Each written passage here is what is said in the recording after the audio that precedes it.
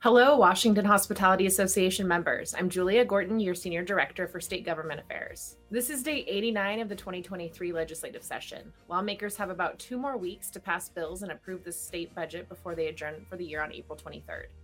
Here's what your government affairs team is working on this week. Please head over to our Action Center to learn how you can reach out to your senator to oppose House Bill 1589. Stopping this bill is our team's top priority right now.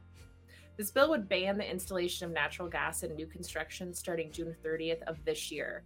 A natural gas ban would be extremely harmful to our industry, and this bill must be stopped. House Bill 1589 can come to the floor for a vote in the Senate at any time, so it's important that your senator hears from you about how damaging a natural gas ban would be for our industry. Please click on the Action Alert link in the description below and share your social media posts to let lawmakers know you oppose House Bill 1589. Speaking of killing bills, House Bill 1320 did not make it out of Senate Ways and Means Committee before Tuesday's cutoff, which means it is dead for the session.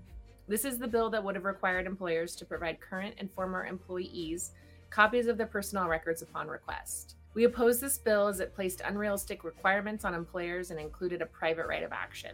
Our alcohol home delivery bill, Senate Bill 5448, is in the Rules Committee.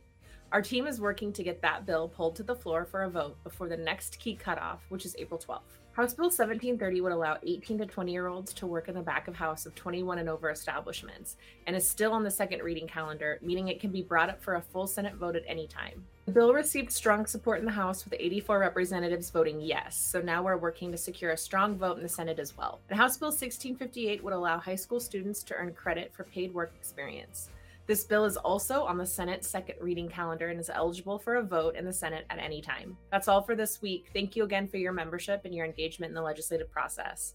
I'll see you next week.